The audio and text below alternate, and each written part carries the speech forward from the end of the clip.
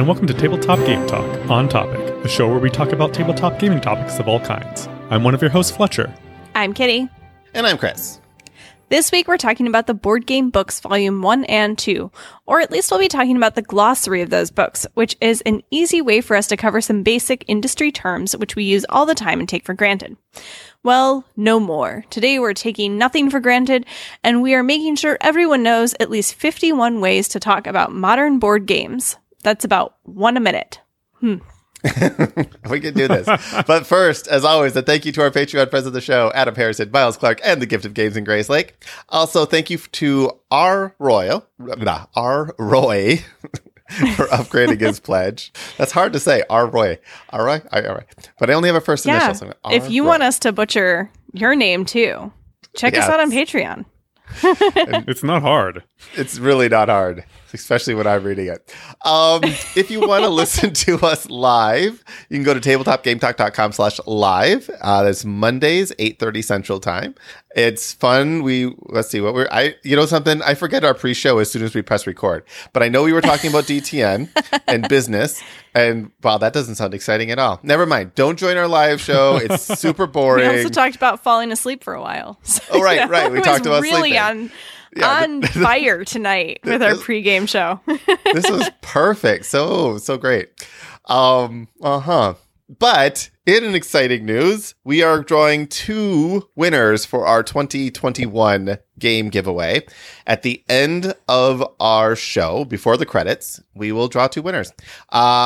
General rules for the contest is if you want to enter, shoot me an email. You only have to send me one for the year. Just say, hey, I want to enter. And you're in for all year. There's a list of games in the tabletopgametalk.com. Feedback at Email us also, at feedback@tabletopgametalk.com if you'd like to enter the contest. There's a link in the show notes, or you can always go to tabletopgametalk.com, and that's the most recent episode, and all of the show notes and all of the links we talk about. The one catch to this is winners do have to help cover shipping, especially if you're in Australia, although I'm pretty sure Miles gets a pass on that since he's a friend of the show. But usually you will have to help out you for shipping. Don't, anonymous listener. You have to pay. But if you're a friend of the show, boom, there you go. Yes, and you have 2 weeks. This is why we're drawing 2 winners, because you have 2 weeks to get back to me, and if you don't, then your name goes back in the hat, so you could win again, but everyone else gets a second chance at that. And yeah, so the list of games that you can pick from are also in the show notes, tabletopgametalk.com, if you don't see them on your podcast listener of choice, and you'll see those. New games will get added in a week or 2 as well. Not in time for this particular drawing, but as soon as my basement's done and I can get to my games, I will add more to the list. Also, we had a quick question that I wanted to answer live, because anyone who's listened to the show knows that Great Western Trail is one of my favorite games. And recently, second edition of Great Western Trail has been announced. And Matthew asks, hey, are you going to get this? Also, it's not just Great Western Trail. There's 2 other games coming, one next year and one the year after, that has the same general mechanics, but are in different countries. The answer to whether or not I'm going to get second edition is yes, probably, because I'm me.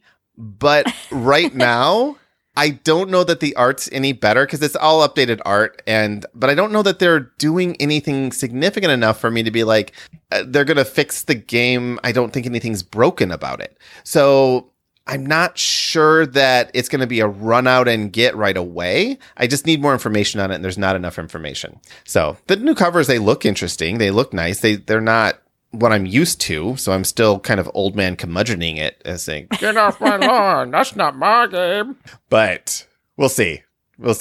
I typically do get second editions. Eclipse second edition fixed so many things about Eclipse that I didn't realize were wrong. So maybe Great Western Trail second edition will do the same thing, because it's still Alexander Pfister. He's still the one going back and revisiting it. So I have faith that it's going to be awesome. All right, this episode's going to be very long, but I want to give you guys an opportunity to banter in case you want to. Otherwise, we're just going to jump right into this. Ready, go banter. Give you guys an opportunity to nope out right now. If only that Open was up the your opportunity. dictionary and aardvark. Quick, Fletcher, banter. I have no banter. I don't have any banter either. Yeah. Your dog joined us in the pregame show, and she's looking absolutely gigantic and beautiful. Yes. She is 70 pounds, 10 months old, and a big wimp. That's another thing we talked about in the pregame is our children's percentiles. So your child's percentile is very high, it sounds like. Well, she's a golden retriever, so, she's on the bigger side. Aw, I like golden retrievers. They're good Okay. dogs. We're going to cover... Banter accomplished. Mission banter accomplished. This is, I kind of want to make this an evergreen-ish show. So that's why we're not going to spend 20 minutes bantering. We only spent 6. But what we're going to do is we're going to talk about the glossary of the board game book. If you're unfamiliar with Board Game Book, it is an amazing coffee table book for board gamers. It was kickstarted Volume 1, then Volume 2, kickstarted and delivered a few months ago. The glossary in both of them are the same. And each spread, typically spreads, it's the left to right page spread, it covers a game. And the art is amazing. Sometimes there's interviews. There's always like a quick recap of what the game is, player count, MSRP. They've also, for each of their books, chose Game of the Year. Volume 2, Game of the Year in certain categories. Volume 2, Cthulhu Death May Die was the Game of the Year in the strategy category or something like that. So I'm like, all right, these guys have, kudos in my book. But I thought this was a good way of talking about common industry terms in a way that is not just us making them up. Someone who wrote a book did it, which makes it more credible. It's like when I want to get taken seriously, I write a Medium article and then people think that that's real journalism. And it's not. It's just a blog with a pretty template. But these guys did a great job at this. So we're going to go through these and we'll kind of rotate. Some of these are going to be... We'll talk about them fairly quickly because they're not really difficult concepts or anything like that. It's just if you've never heard it before, just explaining what it is. And others might require a little bit more conversation, maybe some game examples and such like that. So we'll just kind of rotate through. I don't think I want to read these. So if Let's not. we will paraphrase. We will only drop down to the text if we are unsure what the term is trying to describe, which I don't think that that's the case. Some of them, though, have controversial definitions, like campaign game or legacy game or something like that, where we've actually had entire episodes just talking about campaign versus legacy. So we'll read the actual definition and we'll let that settle the argument. Let's just kind of go through these from the top and we'll rotate so that I'm not talking that often. Fletcher, why don't you start with the first one? Abstract? Yeah. Okay. The topic is the word is abstract. I don't even know what to call this. But that's the thing that I'm actually curious about. So I think Kitty's going to have a solid definition for most of these. I'm not 100% sure that you will. So if there's something that you're like, I've not heard that or I wouldn't have known that's what that description is, you are the representative of the audience that's going to be most valued from this. Also, if you think you know all these words, you probably don't. So listen for the one you don't, and we'll see. We'll test you at the end. So I've never heard abstract in regards to a board game or used to describe a board game in any way. So for me, I'd have to actually read this text. But if Kitty actually knows the definition or can summarize it better, actually, than I can. Actually, Fletcher, read the text, and then I want to know whether or not that changes everything about what you know. Okay. A game focused primarily on its mechanical aspects, with little or no narrative element. Examples include chess, Droughts and Bocus. I don't know what that is. Some games, like martial arts themed, another game I've never heard of, Onitama. Onitama, are considered to have abstract gameplay in spite of the fact that they have slight thematic elements in their presentation. Okay, I get that. So it's like chess. There's no story. There's it's knights and kingdoms or something. But yeah, it's the theme is so loose that it doesn't matter that there's a theme. Is essentially what an abstract game is, and it you can could rename every one of those pieces in the game. Wouldn't change at all. Exactly. Mm-hmm. Yep. And And that's all we're talking about when we talk about an abstract game. It's, it's almost what you would think of as a more classic game. Checkers, chess, backgammon, those type of things. Yeah, Mancala, whatever. Yeah. All right, Kitty, action selection. What is action selection? All right. So usually you have a certain number of actions that you can take on your turn, and you pick one of them, and that will be your turn for that round. So something like you can pick up resources, you can move, you can do a certain kind of thing on your turn, and you choose one of them each turn. And a game that I think of is Scythe, as like an action selection game where you are choosing one of the actions on your player board in front of you. Yep. And Did I get it? I'm trying not to look at my screen. Nope, that's perfect. And the key with action selection is you're typically choosing a single action on your turn. You're not choosing multiple actions. You're not taking a number of actions. It's one. Yep. Alpha gamer. This is a term used for somebody who tends to take over the game. They want to tell everyone else what to do and how to play. You often see this as a problem in co-op games, although it doesn't have to be a problem. Sometimes, you have your alpha gamer and you have your beta gamers, and they're doing their thing. John says, am I an alpha gamer? And I say, usually not, but I can accidentally become one. Yes. This is also, I've heard this be dubbed quarterbacking, which I get the idea. You're still kind of taking control, but I think alpha gamer tends to be the dominant term when you're talking about that. One player that just says, you should do this, you should do this, you should do this, and everyone else saying, this is my character, my turn, I want to make this decision. Oh, I've actually heard that. Maybe I am an alpha gamer. All right, next one. Fletcher, have you ever heard of the term Ameritrash? Yeah, absolutely. So to me, without like going through this whole definition, to me, Ameritrash are all those kind of like old school American games, I guess. And without like calling out companies, I guess I will, like Milton Bradley and like Parker Brothers, kind of like those kind of games where there's a lot of random gameplay and not a lot of like choice gameplay, I guess. Something? I would describe it. I 100% agree that could be a valid definition for Ameritrash. It is not in any way close to the actual definition that how it's used. And this is what makes this super cool to have your first take on this. Ameritrash games are the opposite of Euro games, and we'll get to those in a second. But essentially what Ameritrash games are things that are kind of more combat, conflict-oriented, roll-to-resolve type of games. It even says in here, an exact definition is almost impossible to pin down, but the stereotypical Ameritrash style game features more direct competition between players.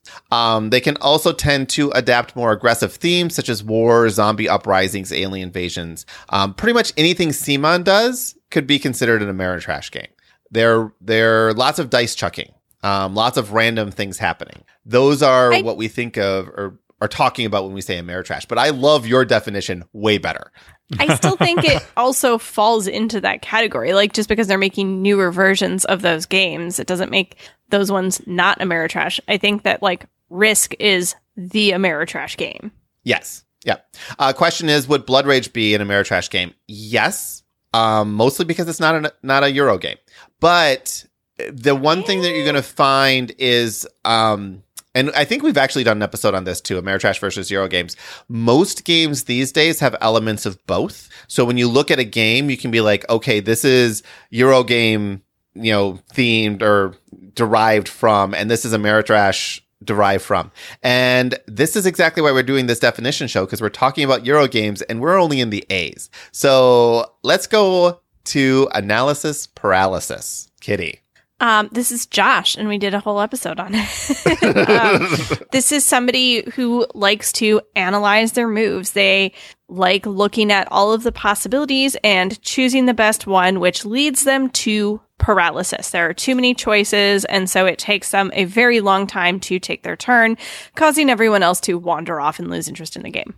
Yep. Sometimes abbreviated to AP. If you're an AP player, you are analysis paralysis prone, which means that the phrase I like is, oh, you don't want to play this. This can be a problem with AP players. because the game is going to take about 10 times longer than it should, because there's a lot of choices and you just have to choose something. The next one here is app-driven game. This one I think is self-defining, but it's essentially a game that requires that you have an application, whether it be on your mobile phone or tablet, that runs the game. And there's not a ton of these, but there's enough of them where this is becoming more and more common to see. Mansions of Madness 2nd Edition. So Mansions of Madness 1st Edition had a player that played as the antagonist, and then everyone else played against them. And 2nd Edition said, okay, nobody likes playing that antagonist player, so we're just going to make an app do it. So now it's a full co-op game. And there are some people who like the 1st Edition better because they did like being the antagonist. So those are the type of games we're talking about. Again, there's not a ton of these. Fantasy Flight, actually Asmodee in general does a fair number of these. Fantasy Flight probably does the most of any single company. This is not app assisted. That's not an actual definition, but app assisted would be the game just plays easier if you have an app to help you. So Gloomhaven has an unofficial, assistant app that you can use. It makes the game run smoother, but it's not required. An app driven game is actually required. Fletcher, area control. Area control. So I'm not going to read the definition for this either, so hopefully I get it right. But to me, an area control game is all based upon, or like you win the game, or you get victory points or points in some way by controlling areas of the game, typically a map. And I think of like Risk as an area control game. Yep. Tend to be high conflict games. But yeah, ultimately your goal is to control as much space on the board as you can. Blood Rage is an area control game, right? You want to control as many spaces as you can because you're going to score points doing that. Asymmetrical games. Kitty. These are games where each player has a different starting condition. Usually there are player powers or different map positions, something that gives each player a different feel to their side of the game. Something like Root, where everyone's little critter has completely different gameplay styles. Yep. And it can vary. Like Root and Netrunner would be extremes of the players are playing different games to something, with Everdell or Dwellings of Everdell. Everdell? I get these confused because of the Eldervale. Eldervale. This one I think has it's the one you're talking about. It is the one I'm talking about. This one has different starting player powers, but you're still playing the same game. All of those would be asymmetrical. It's just various degrees of asymmetrical. John mentions Villainous is a good example of this. It's like a mass market example of this. Cosmic Encounters, is that the one where it's like everyone has their different? Yep, everyone has their own alien species that breaks the game in their own specific way. Yep. All right, so mine is campaign. And a campaign game is essentially a game that continues from one game to the next. You're going to pull something forward. Typically your character is going to be pulled forward. Now, this might include items and such. This usually, a campaign game, as opposed to a legacy game, which we'll talk to in a little bit, is completely resettable. You could play the campaign multiple times. It's just a way of having a continuous ongoing story. Gloomhaven is a campaign game.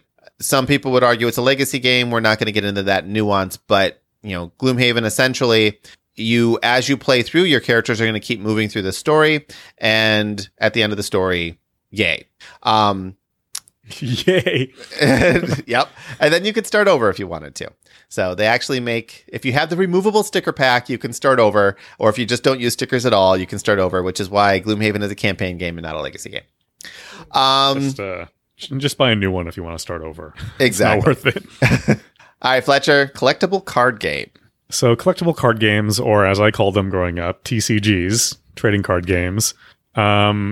Again, I didn't read the definition. To me, these are games where you have to buy packs of cards that come in sets, usually booster packs or sets of 5 or something like that. And you assemble some kind of deck and you duel against another player with a certain set of rules. And that to me is I don't know if anybody really collects the cards. They collect them. So it depends on the game. Who collects the cards without actually playing them? Pretty much every starter Pokemon player. Yeah, Pretty much every kid is like, I don't care about the game. I just want to collect the cards. Gotta catch them all. That was a dumb question. Yeah, you gotta catch them all. Yeah. So yeah, and it used to be you could describe this like, oh, it's like baseball trading cards, but only there's a game around it. But now I think people are more likely to know Magic the Gathering than anything else. But this is really slot machine in a pack. Yeah, they're like, what's a baseball card? Yeah, what's a baseball card? Yeah, so it's slot machine in a pack. The packs have rare, uncommon, and common cards, and you're just trying to collect them. You could be collecting them for a deck, or you could be collecting them because you want a full set, or you could be collecting full play sets, which is typically 4 of every card. However it is, it's a random distribution method, blind packs where you buy it and open it up and see what you get. And yeah, it's basically the money driver of our industry. As opposed to, and I actually moved this slot up. Machine mechanic. Yeah, I actually moved this up in the alphabetical list because these two things are very closely related. Kitty, living card games. So this is Fantasy Flight's response to the collectible card game, where you are able to buy into this game at any point, and you don't need to do the random slot drawing cards. You can just buy the cards from Fantasy Flight, have what you need to make the decks you want to make. It has the deck construction elements there, but it doesn't have the slot machine kind of feel, and you can jump in at any point, theoretically, if you have the money to do it. Yep. I will say Fantasy Flight is the only one that can use the term living card game.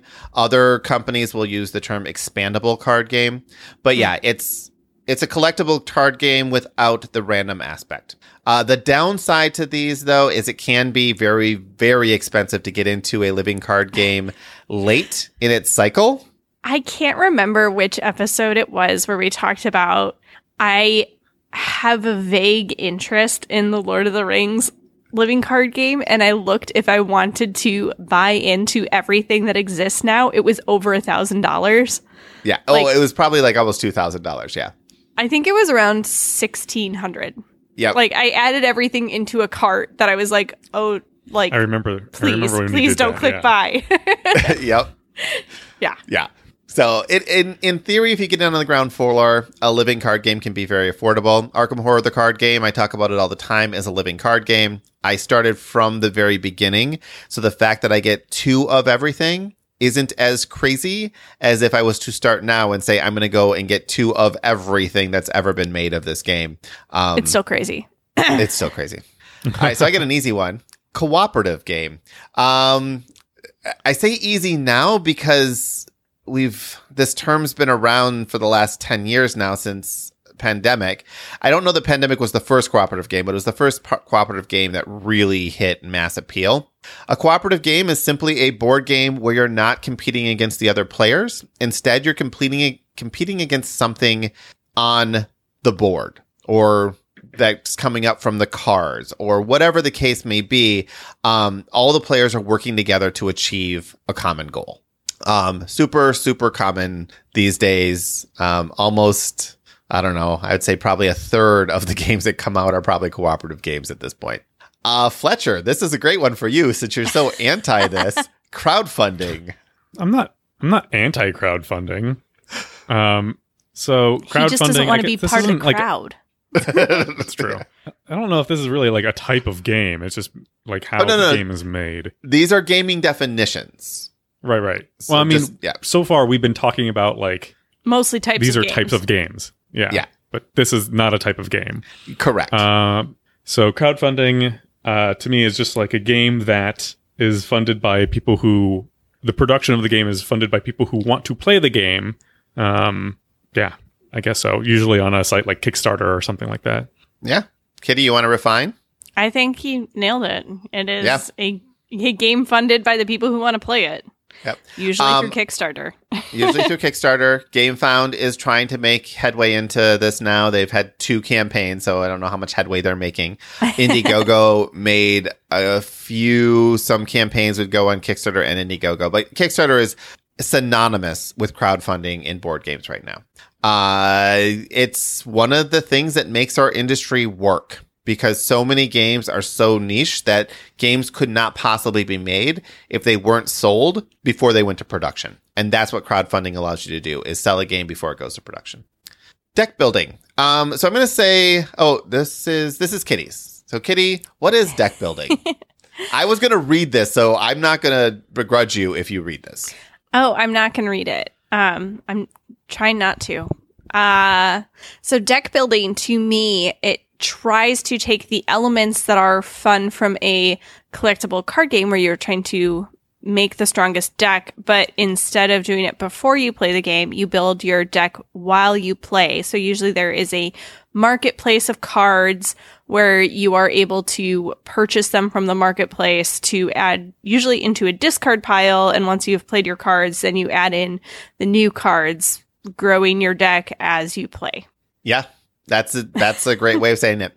And the reason that I say that I was going to read this is because some people will look at collectible card games or living card games and imply a deck building label to them. When we're referring to deck building, we're not referring to those types of games. We're not referring to games that have you build a deck before you play. We're referring to games that have you build your deck while you play. I've heard the terms deck builder versus deck construction used kind of to distinguish those, but it is a really hard one for people outside the hobby who really know what Magic and Pokemon, like those are such big things that people understand that. I'm building my deck. What are you talking about? Yeah, exactly. The deck builder games are much less known outside of the board game hobby. So yep, it's a tricky one. I got caught up on this on an earlier episode, I remember. Yep. So the next one is dexterity games. Simple definition there is Jenga.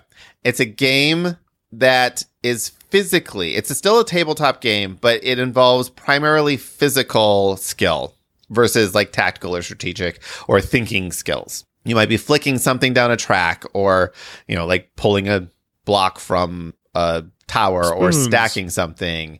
Right. It's literally you're trying to physically do something. Dexterity games are great because they're easy for anyone to learn and get into, and they can be a lot of fun. They tend to have relatively simple rules, but they don't have to.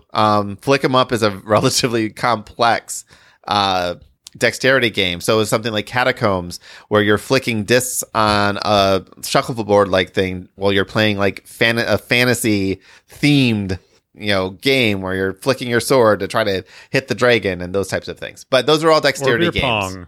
Or beer pong. Beer pong is definitely a dexterity game. Many drinking games are dexterity games. Yes. Yeah. Drafting. This isn't a game type. This is a mechanic, but Fletcher.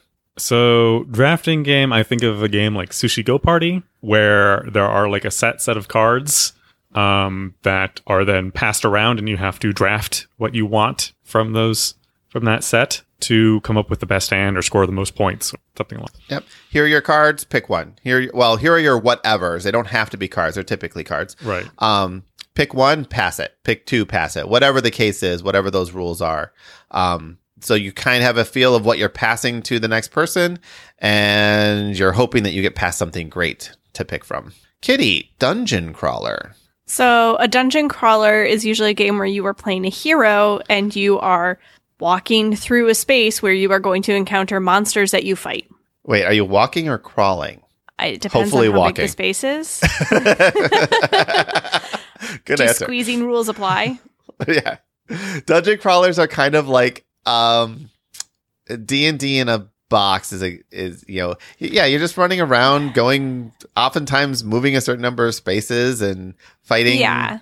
It's like simplified D&D much more, because like D&D in a box now is like basically trying to replicate a GM. This is like just replicating a dungeon, and you don't get to kind of have the characters, and you don't have the campaign or world building.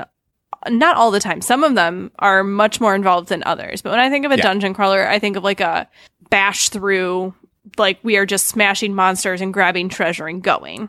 Yeah. There's typically two key things that make three One, you're going through some kind of explored area, whether it be a dungeon or wilderness or whatever. It doesn't have to be a dungeon. But the two main things I look at is characters that can get better as they kill things, and that characters are killing things. Basically, you're running through killing things so you can get treasure so you can get better. Those are dungeon crawlers. Engine building. This is the first one where I don't know that this is in any kind of way intuitive. Maybe not the first one, but this one is hard to be intuitive with. Engine building is a way, what you're essentially trying to do is create a system of actions or events that feed into each other that become more and more efficient over time. Now, I said that off the top of my head. I'm going to read what they're saying here. Engine building games typically present players with various ways to score points or complete other objectives, challenging them to combine them in more efficient and effective ways than their opponents. And then they have some examples here. So, yeah, I love engine building games. I think you're oftentimes presented with, suboptimal choices, and you're trying, what can I pick to make my engine the best at this time? It almost always includes other aspects of it. But once you've played an engine building game and you're like, you love that puzzle of that Rube Goldberg machine puzzle like a thing, you either get addicted to them or you hate them. But is a Rube Goldberg machine like a puzzle? It's not like a puzzle. No. Well, I don't know. It depends, right? If you're trying to I would say no. If you're trying to make a fried egg, but you need to use only pieces that are presented to you to try to get to that fried egg, it could be a puzzle on how you make all those pieces work together. Yeah, but you're okay. But with that definition, you can make anything a puzzle. Done. Does that, I mean, all right, how would you describe an engine building game? How would I describe like an engine buildings game? Not like a Rube Goldberg machine, that's for sure. Perhaps like an internal combustion engine. Yes, where you have to assemble each piece of the engine. And if you do it well, it hums like a Ferrari. Yeah. And if you don't, it blows up like a Pinto. All right. Yeah. All right. It's only fair that this comes back to you, Fletcher. Eurogame. What is a Eurogame? All right. So again, without reading this, I hope I get this right. So to me, a Eurogame is a game that's like Catan, where the emphasis of the game is not so much, it's not random so much. There is like a random element, but it's not totally random. I don't know. There's like a little bit of randomness in it. And there is no, confrontation among players usually. And it's kind of like, I don't know how to describe it. No, that's actually that's pretty good. It's not like Monopoly. It's not like Monopoly. No, you're actually pretty spot on with that, because there's very little, if any, conflict between players. It doesn't mean there's not a tug of war. It doesn't mean that one person can't do something that messes someone else up. And there is a little bit of randomness, it's just not but direct. It's like, not, I wanted it's that. It's not direct. You did it first. Yeah. You just did it first. You got there first. And the randomness is almost always, I would say in a pure Euro game, the randomness is always before you make your decision. Your decision is deterministic, but the random elements that feed into what you can do to make that decision will happen ahead of time. Yeah. It's input rather than output randomness. But we can't talk about that again. So we can't use definitions to describe definitions. I mean, we sort of can. But yeah, so like I said, Euro games are... They're non-conflict games. They're the opposite of the Ameritrash games, which are primarily conflict games and roll to resolve. You make a decision, then you roll something or draw a card or whatever to decide whether or not that succeeded or not. Euro games, you're always going to know what is going to happen when you make a choice. Again, most games are on a spectrum now, where Ameritrash is on one side, Euro games on the other. You're going to be someplace in the middle. And Ameritrash is not trash. It's a different style of game. It just sounds derogatory. There's nothing wrong with that style of game. I hear Amerithrash used now instead of Ameritrash. Yeah. The Dice Tower was trying to make a Amerithrash stick, but people just weren't picking it up. So they have caved. Stop trying to make fetch happen. Yeah. So Amerithrash, Ameritrash, it's the same thing. All right, Kitty, what's an expansion? An expansion is a add-on to an existing game, usually that cannot be played without the base game. So something like Wingspan has the European Birds expansion, which are just more cards that get added into the game. There are some expansions which you can play standalone, but that is an exception rather than the rule. And there are some which are much more involved in adding new rules and elements to the game, and some are just adding more cards or that kind of thing. I think it's perfect. All right, so I get filler Excellent. game. A filler game is, again, it's one of those things that often can be used in a derogatory term. Oh, that's just a filler game. But essentially what a filler game actually is a light complexity, relatively short gameplay game.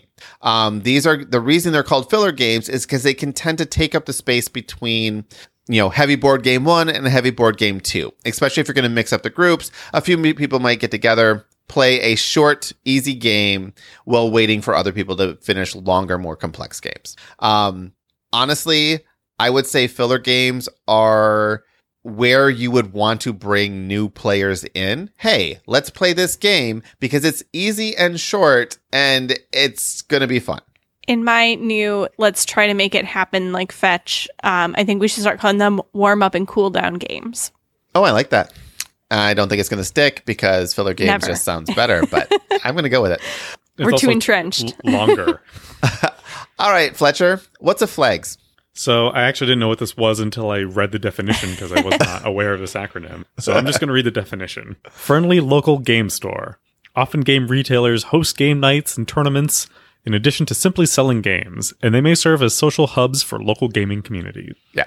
Now, this specifically has an FLGS as friendly local game store.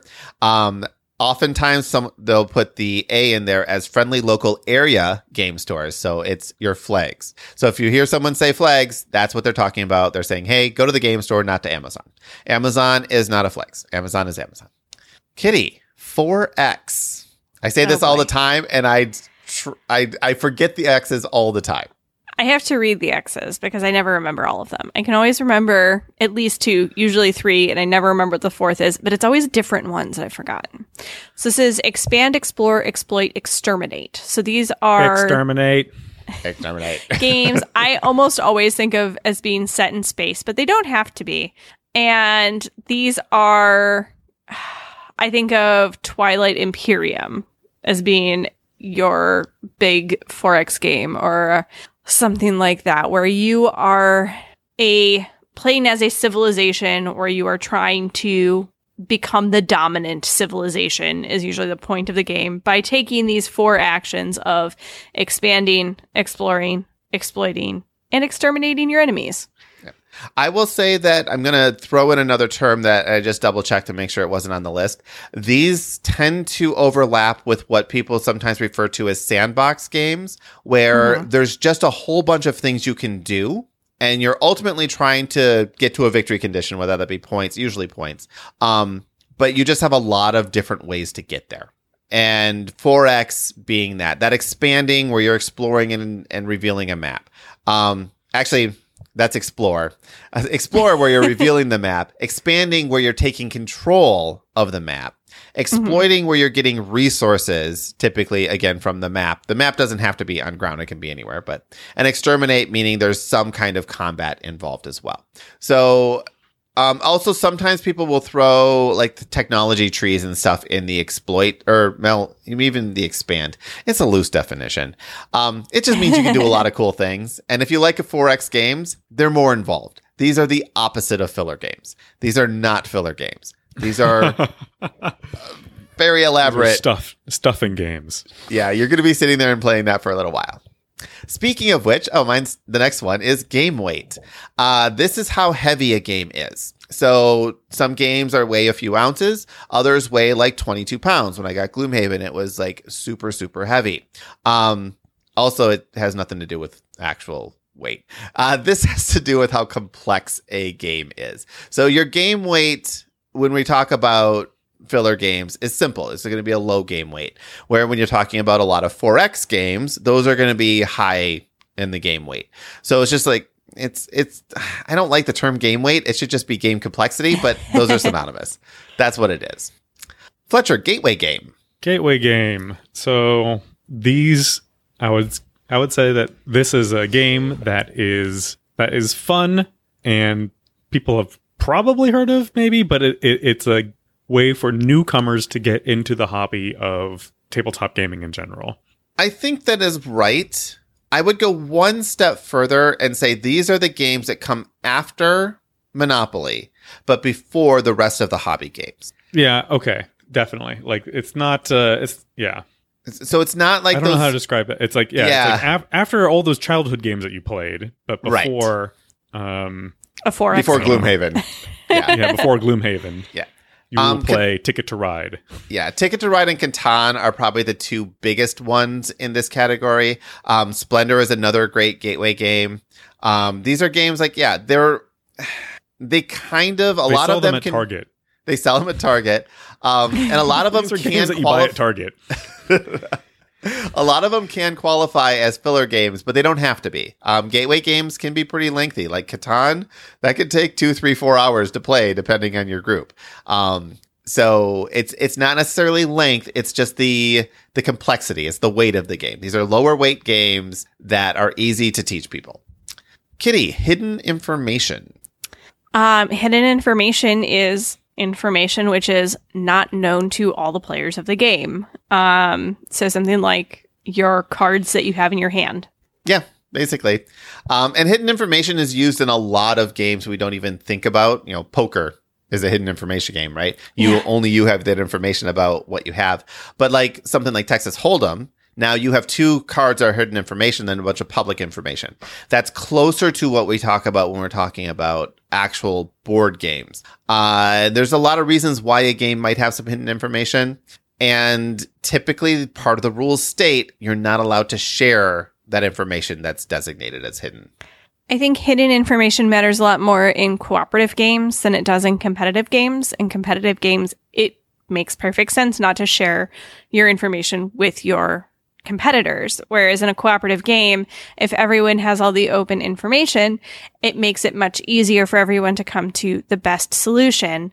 But it also allows the alpha player to come in and know everything and say, I know what the best way is. So I think it's often used in cooperative games to stop one player from really running the board. Yep. Yeah, I would agree with that. There are some competitive games that have hidden information. So maybe there's an event that's going to happen at the end of a round. And, you know, you're able to peek at that event card, but you're not going to share it with anyone else, that type of thing. I get Hidden Trader. Hidden Trader is, I want to say it's always part of cooperative games, or always part of a cooperative game. Not all cooperative games have hidden traders, but I can't really say that because as soon as you have a hidden trader, it becomes a pseudo cooperative game. So a hidden trader game is something that looks cooperative. It looks like you're all trying to do the same thing, except for one of you or one or more of you are not trying to do the same thing. And that can be awesome. It can also be loathed. These are the type of games where once you've played it once or twice, you know whether or not you love or hate these games. And Dead of Winter and Battlestar Galactica, these are probably 2 of the biggest hidden trader games, but there's hundreds of them. Fletcher, like Werewolf and like Secret Hitler. So those are going to fall under, let me double check to see that they're there. Yep. Those will fall under a category later on. Okay. Yep. Hidden traders almost always start as a full cooperative game. Usually start out as a full cooperative game. Fletcher, what's a meeple? So that'd be like House on the Hill. Yes. No. House on the Hill, that's not a hidden trader. It's a public trader. I wonder if they'll have something that allows us to disguise that later. Anyway, so a meeple is I would say a meeple is a game token that's vaguely in the shape of a person. There you go. That's all it is. That's no reason to go further. It was invented. Carcassonne was the first game that used the meeple, and it wasn't called a meeple. It was, well, I don't know what it was called, but it was not called a meeple, and then it became called a meeple in general. I actually don't think it was called a meeple in Carcassonne. Now I have to go back and look. Kitty, what is a metagame?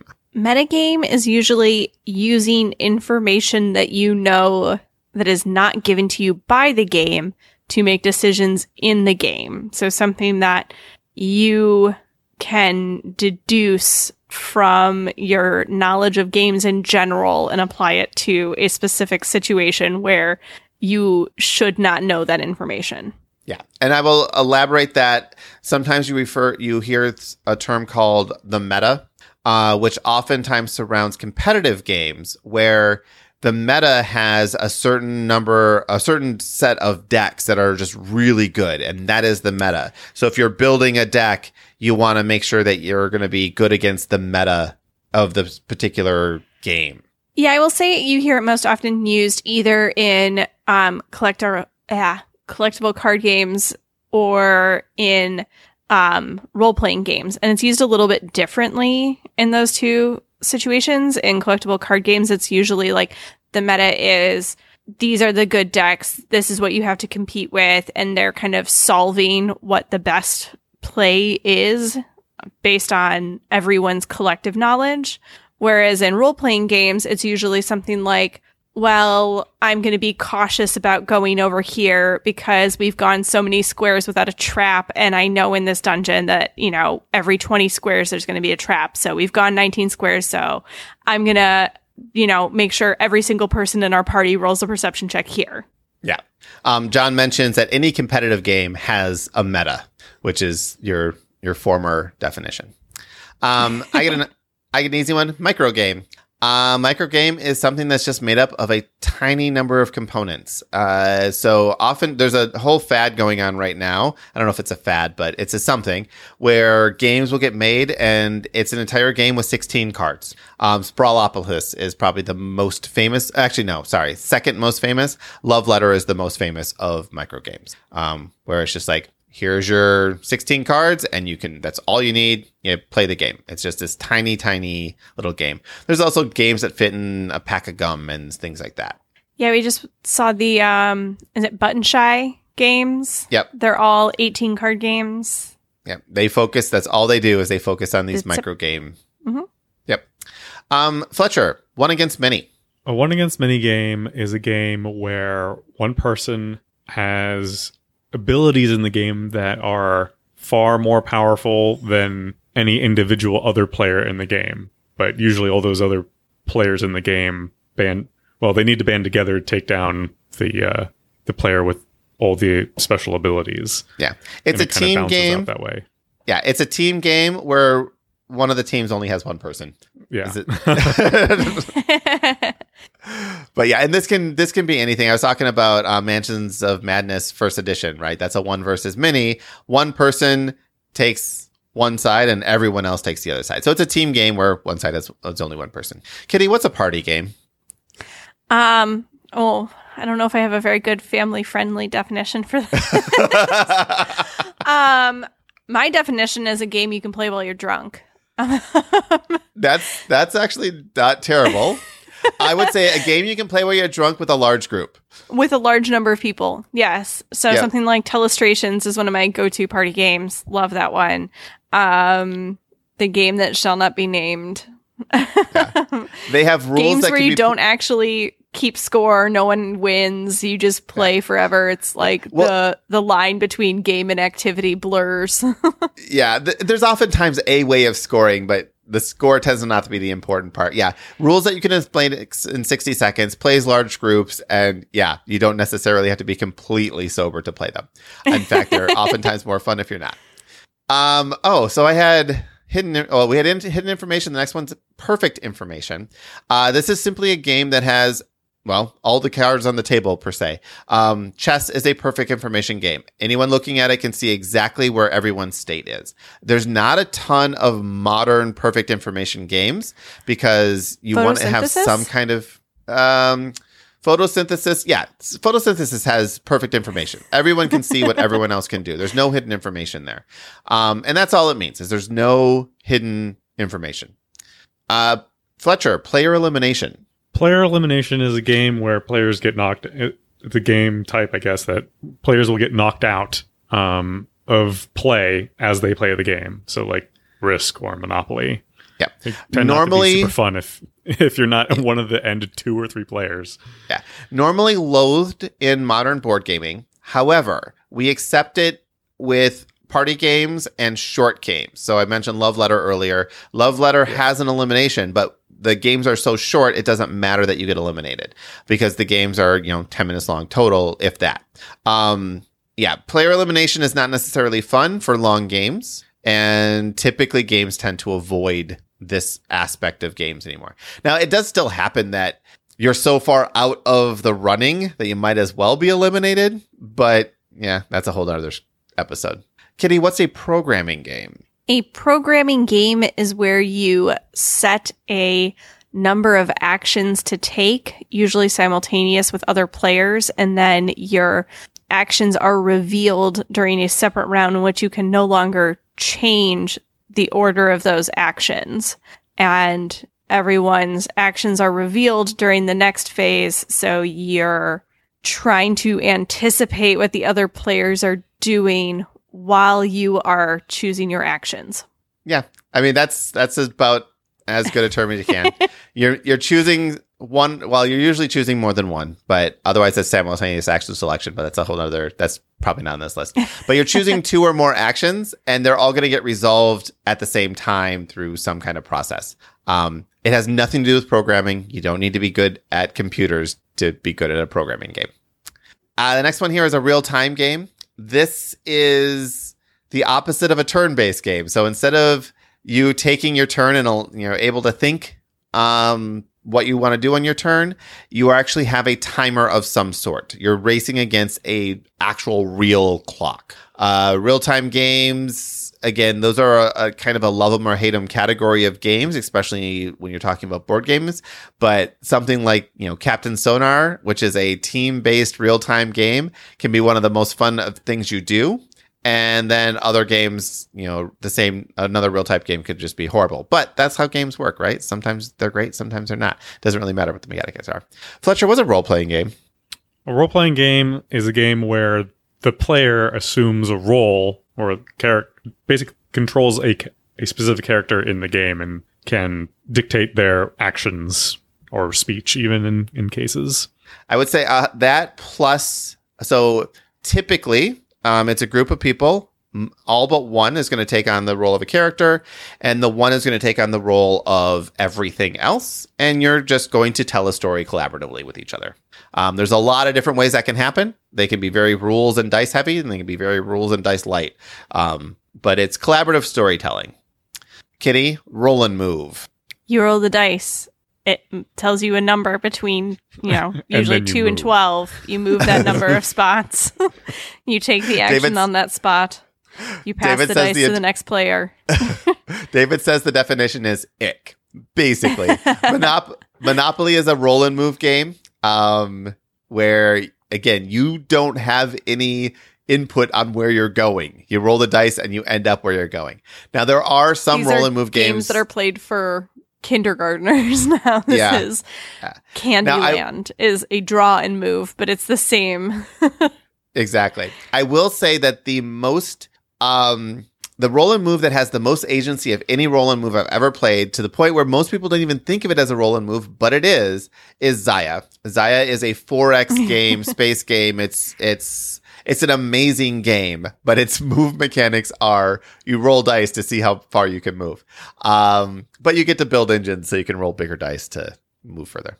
Next one is roll and write. This is typically a game where you're going to roll a common pool of dice, and these can be custom dice or numbered dice, or you'll draw cards or whatever. And then everyone else is everyone, including whoever rolled or drew the card, is going to react to the input in their own way and write down what they are going to do with those particular things. Yahtzee is not technically a roll and write by this definition, but the idea, what you do with Yahtzee, if you imagine a game where you're playing Yahtzee, but everyone rolled dice and everyone played from the same dice, you could potentially call it. But for this definition, modern board gaming does not consider Yahtzee a roll and write. Rondel, Fletcher, without reading, what is a rondel?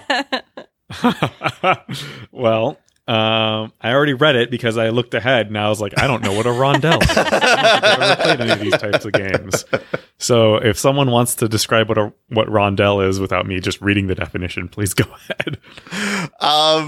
You know something? Why don't you read the definition? Because this is a hard one to explain. Darn it. The definition didn't make it any more clear. All right, I will explain a rondelle. A rondelle is an action selection game where your actions are determined by what's ahead of you on a track. And that track is circular. So you can move your piece X number of spaces. It depends on the game.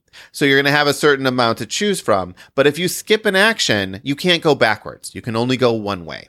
So I may want to take action A and B and C. But if I take action A, someone else is going to take B, and then I'm not going to be able to take B. So maybe I just go right to B, but now I can't take A because I can't go backwards. So it's really an action selection game where you can only move forward. Is there honestly on moving more spaces than less? There can be.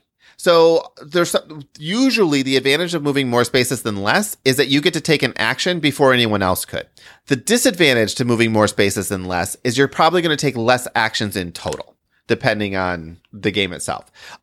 Great Western Trail is a rondelle game because it's just the board is so long. Huge rondelle. It's just a huge rondelle. But once you've moved past a particular spot on the board, you can never move back to that spot again. So it's a one-way path that you're going forward in. Sometimes there's branching paths and stuff like that, but you're always moving forward. And that's essentially what a rondelle is. Now, forward or circular.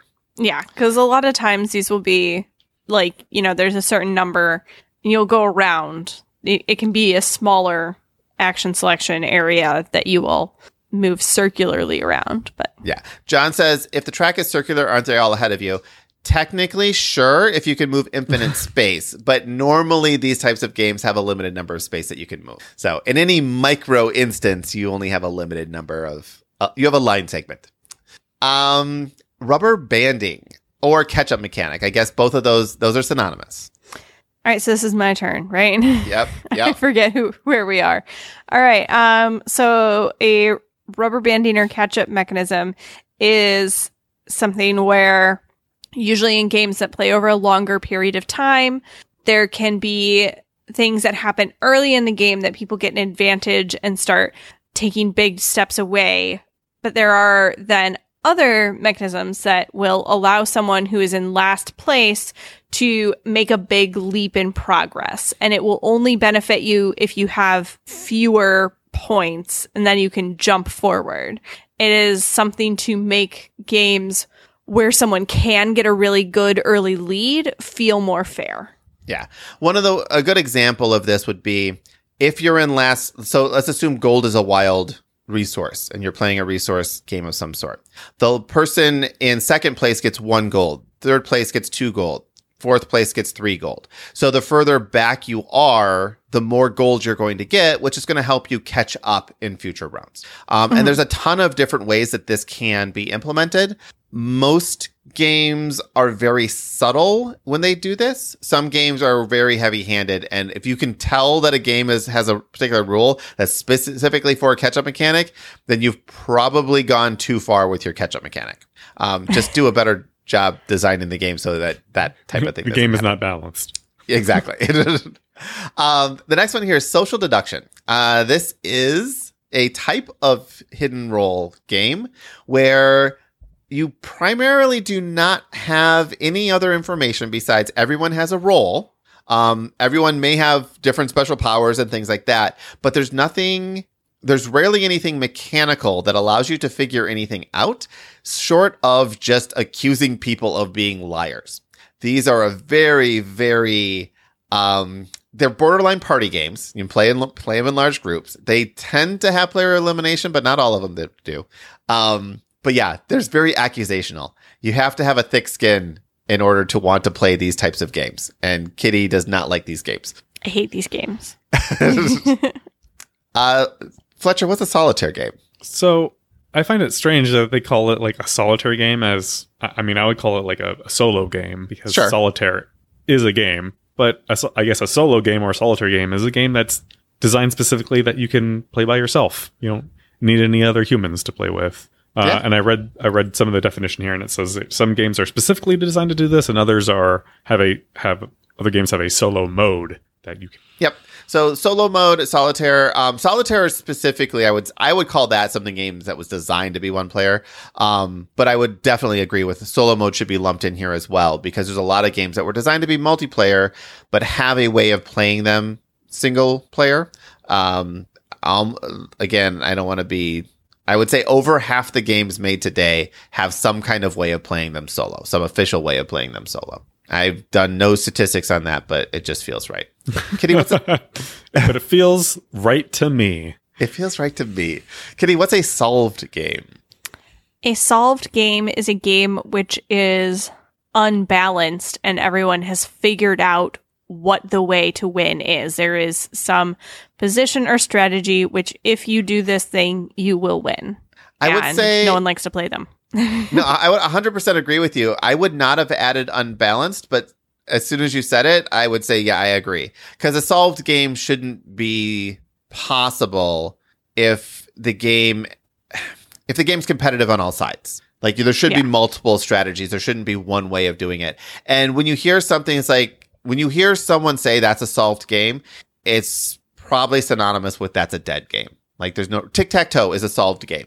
You would only play that with small kids because the only way to win tic-tac-toe is for the other player to lose. So if you're making the right move every time, you cannot win. It's just solved. So there's not a lot of them out there, but you'll hear it sometimes. And this does happen in unbalanced Euro games, we'll say, where it's like, just take this strategy and there's nothing else you need to do.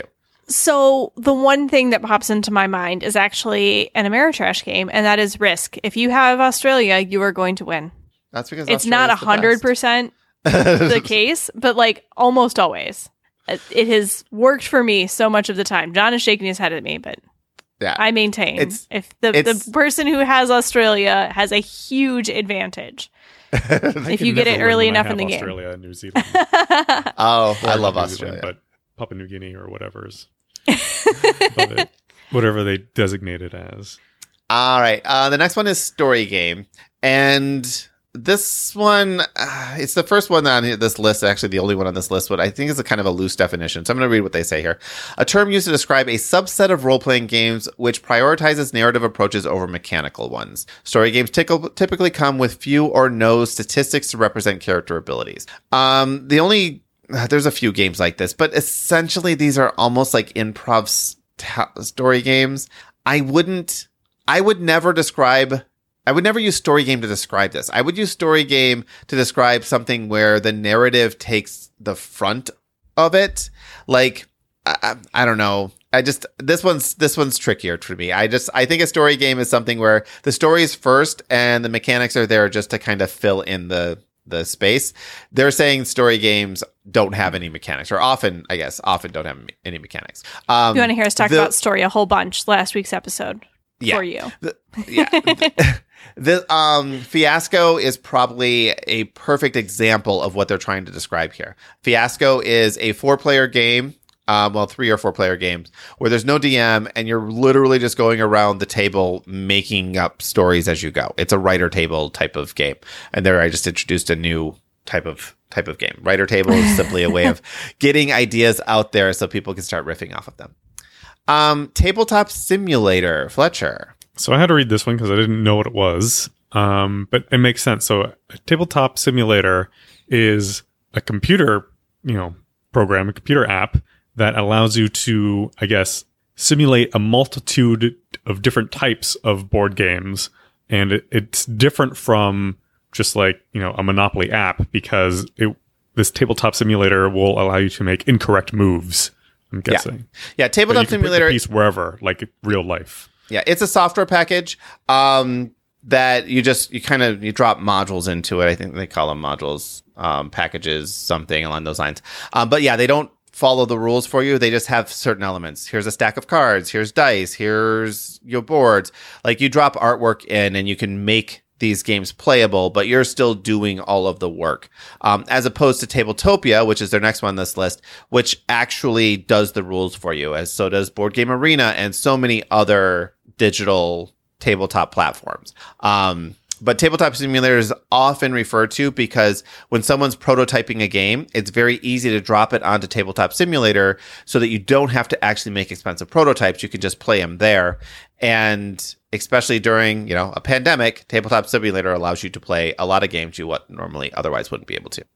Kitty, we've talked about it multiple times, but what's a war game? A war game is a game about war or set in a war. I guess I thought I was going to get Tabletopia. You robbed me here. So a war game is a game where you are using rules to try to play out a real life or fictional war. Yeah, war or battle. By the rules. Yeah, yep. Or battle of a war. Mm-hmm. Yep. So something like Undaunted. Games, yeah. They basically are simulating armies clashing. Armies or troops or whatever clashing. The scale can be anywhere from like 3 dudes versus 3 dudes all the way up to, platoons versus platoons or armadas versus armadas. Space battles in, theoretical 3 dimensions. Like you can get as big or as small and still have it feel like a war game. These can be miniatures games or board games. I would say both have war game. Yeah. Oftentimes, you'll hear the term dudes on a map. That could be, that type of thing too. These are a subset of Ameritrash games. Almost all of them are roll to resolve. You're going to try to do something and then roll dice or roll something or some random number generator to see what the effect is. Fletcher, I'm going to give you worker placement because I don't think you have any chance of knowing the last one. So okay. Well, worker placement was what I'm supposed to be doing anyway. But worker placement, to me, a worker placement game is kind of like an action selection game. But when you place your worker for the action, it may block other players from like performing that action, or only a limited amount of people can go there, and you're blocking people from doing that. Yeah, I would elaborate. Yeah, I would elaborate saying a worker placement game is like an action selection game, but all of the actions are common to everybody. Anyone could take those actions. First person there with their worker gets to take the action and typically will block other people from being able to go there. Not all games are like that. There's a ton of worker placement games that allow multiple workers in different spaces and stuff. But that's the general idea. As an action pool that's on the board, and you have workers that will allow you to take those actions. Kitty. You typically have a limited number of workers, and you can often gain more workers as part of the game. So throughout the game, you gain more actions by unlocking more workers. Yep. And the last one on here, which really should be the first one, because if you sort alphabetically, numbers go first, is 18XX. But I don't think you should start with 18XX. I think that's something that you really kind of need to leave at the end. These are stock trading railroad games. All of them are stock trading railroad games. It started out with, actually, I don't even know. I guess 1846 was the first 18XX game. And it simulates buying and selling of companies and company stock, basically, and building up railroad cars and railroad trains, and created its own little subgenre where people just started making their own 18XX games. And there are dozens of them now.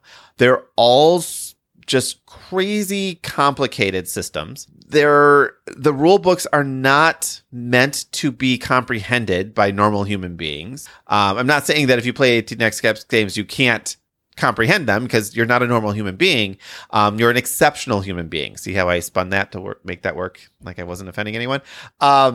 These are complicated, but also they can be immensely rewarding because you are playing in a system. And the reason there's so many 18XX games is because everyone's like, okay, I love what this game did, but I want to do this other minor thing here. And other people who play these games love to get challenged with new systems, new mechanics, new things that are popping up in their genre of games.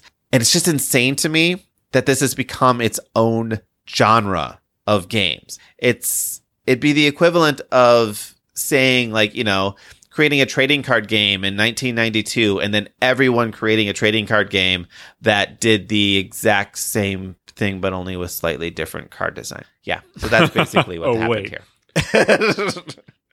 So yeah, that's what an 18XX game. Really complicated stock trading railroad games. They're all the same. They're not all the same. Every 18xx game is different, but they all have that core piece to them. Trains and stocks. Why that became a thing, I don't know, but that's cool. All right, it is time, and this is just because I know we're running long on time, we have to draw new winners. So we are going to draw winners right now. I'm going to quickly... All right. Okay. So we're going to draw 2 new winners, and this is going to be for your choice of games. If you win, then what I need you to do is email me within the next 2 weeks with 2 or 3 choices from the list in the show notes. Again, just go to tabletopgametalk.com and you can see the list of games there. The first person of these 2 people who emails me, they'll get their first choice first, and then the second person will get whatever their second or third choice is. We'll talk about shipping over email, so don't worry about that. And yeah, so give me 2 or 3 games that you are interested in, and we will go from there. So, ready? Let me share my screen so that nobody thinks we're cheating. This is how my accounting practice works. If you're new, you're looking at a Google spreadsheet, you will know that I go 5, 4, 3, 2, 1, and then wherever the winner tag comes up, that's who the winner is for that week. So, 5, 4, 3, 2, 1. And the winner is, of course, it's Miles Clark. All right. So that is our first winner. Australia. Miles Clark. Yeah. I was wondering how long I'd be able to go before I had to ship something to Australia. So, next winner is 5, 4, 3, 2, 1. David Radke. All right. So, you guys, Miles, you're listening to us right this very second. So, that is, you can email me and let me know which games you're interested in. David. Also, is David with us right now? I don't think so. Yeah, no, David Rank's here. All right, sorry. There's multiple Davids, and they're all with ours. It's really confusing. But David, email me. Like I said, give me 2 or 3 games, and we'll work out shipping at that point. Other than that, I think that's good. We're not going to do anything post-credits because A, we didn't play this week, and B, this episode already went long. So, Kitty, I'm going to hand this over to you. I wasn't ready for it. I got distracted looking up the conventions of where numerals go before or after the alphabet. Was I right? No, is the short answer. Oh. Apple does it that way. Apple says that they should come before, but basically you're allowed to choose one or the other. Or if you are citing them by APA or MLA guidelines, you should spell out the numeral and it should fall where it would be spelled. I find both of those things ridiculous. Why don't you just read us the credits? Tabletop Game Talk is a proud member of the Dice Tower Network. If you'd like to follow us on social media, the links for Facebook and Twitter are in our show notes. Want to watch us record live? You can find a link for that in the show notes too. Comments or questions? Email us at feedback@tabletopgametalk.com. Hosting fees and giveaways are sponsored by our patrons. If you'd like to be one of these wonderful people, you can find out how by visiting our website, tabletopgametalk.com, and clicking the Support Us link. And there's a link in the show notes too. Finally, a huge thank you to our current patrons: Adam Harrison, Miles Winner Chicken Dinner Clark, The Gifted Games, Jason Strong, John Lewis, Joe Hoover, Jeremy Fisher, Terrence Mittler, Sean Peck, Christopher Dong, Jennifer Engelbrecht, Brian Arnold, Michael Yanikowski, David Sellers, David Radke, Jason Marks, Ann Reynolds, Christopher Letko, Stephen Judd, Leanne Verhulst, Joe Rackstad, Weatherman Keefe, Paul Raymer, Jimothy, Ben Gary, Matthew Droke, David Rank, Jerry Wong, C. Marie, Justin Willard, Jason Rodney, Cindy Loom, Eric Hoffman, Adrian Dong, Faz Flintham, Eric Solander, Glenn Cotter, John Williams, Sir Sully, Andrew Fayesh, Kamal Berth, Peter Fleming, Gary Bunker, Sahara Wentworth, Lightning Steve, Jim Conrad, Sean P. Kelly, Mike Smith, Caleb O'Brien, Don Gilstrap, Aaron Moore, Ron Nelson, Agnes Toth, Charles Pearson, Jesse Wheeler, and Ronald Roy. And thank you to all of our patrons, past, present, future, and such. Until next week, keep playing games and having fun.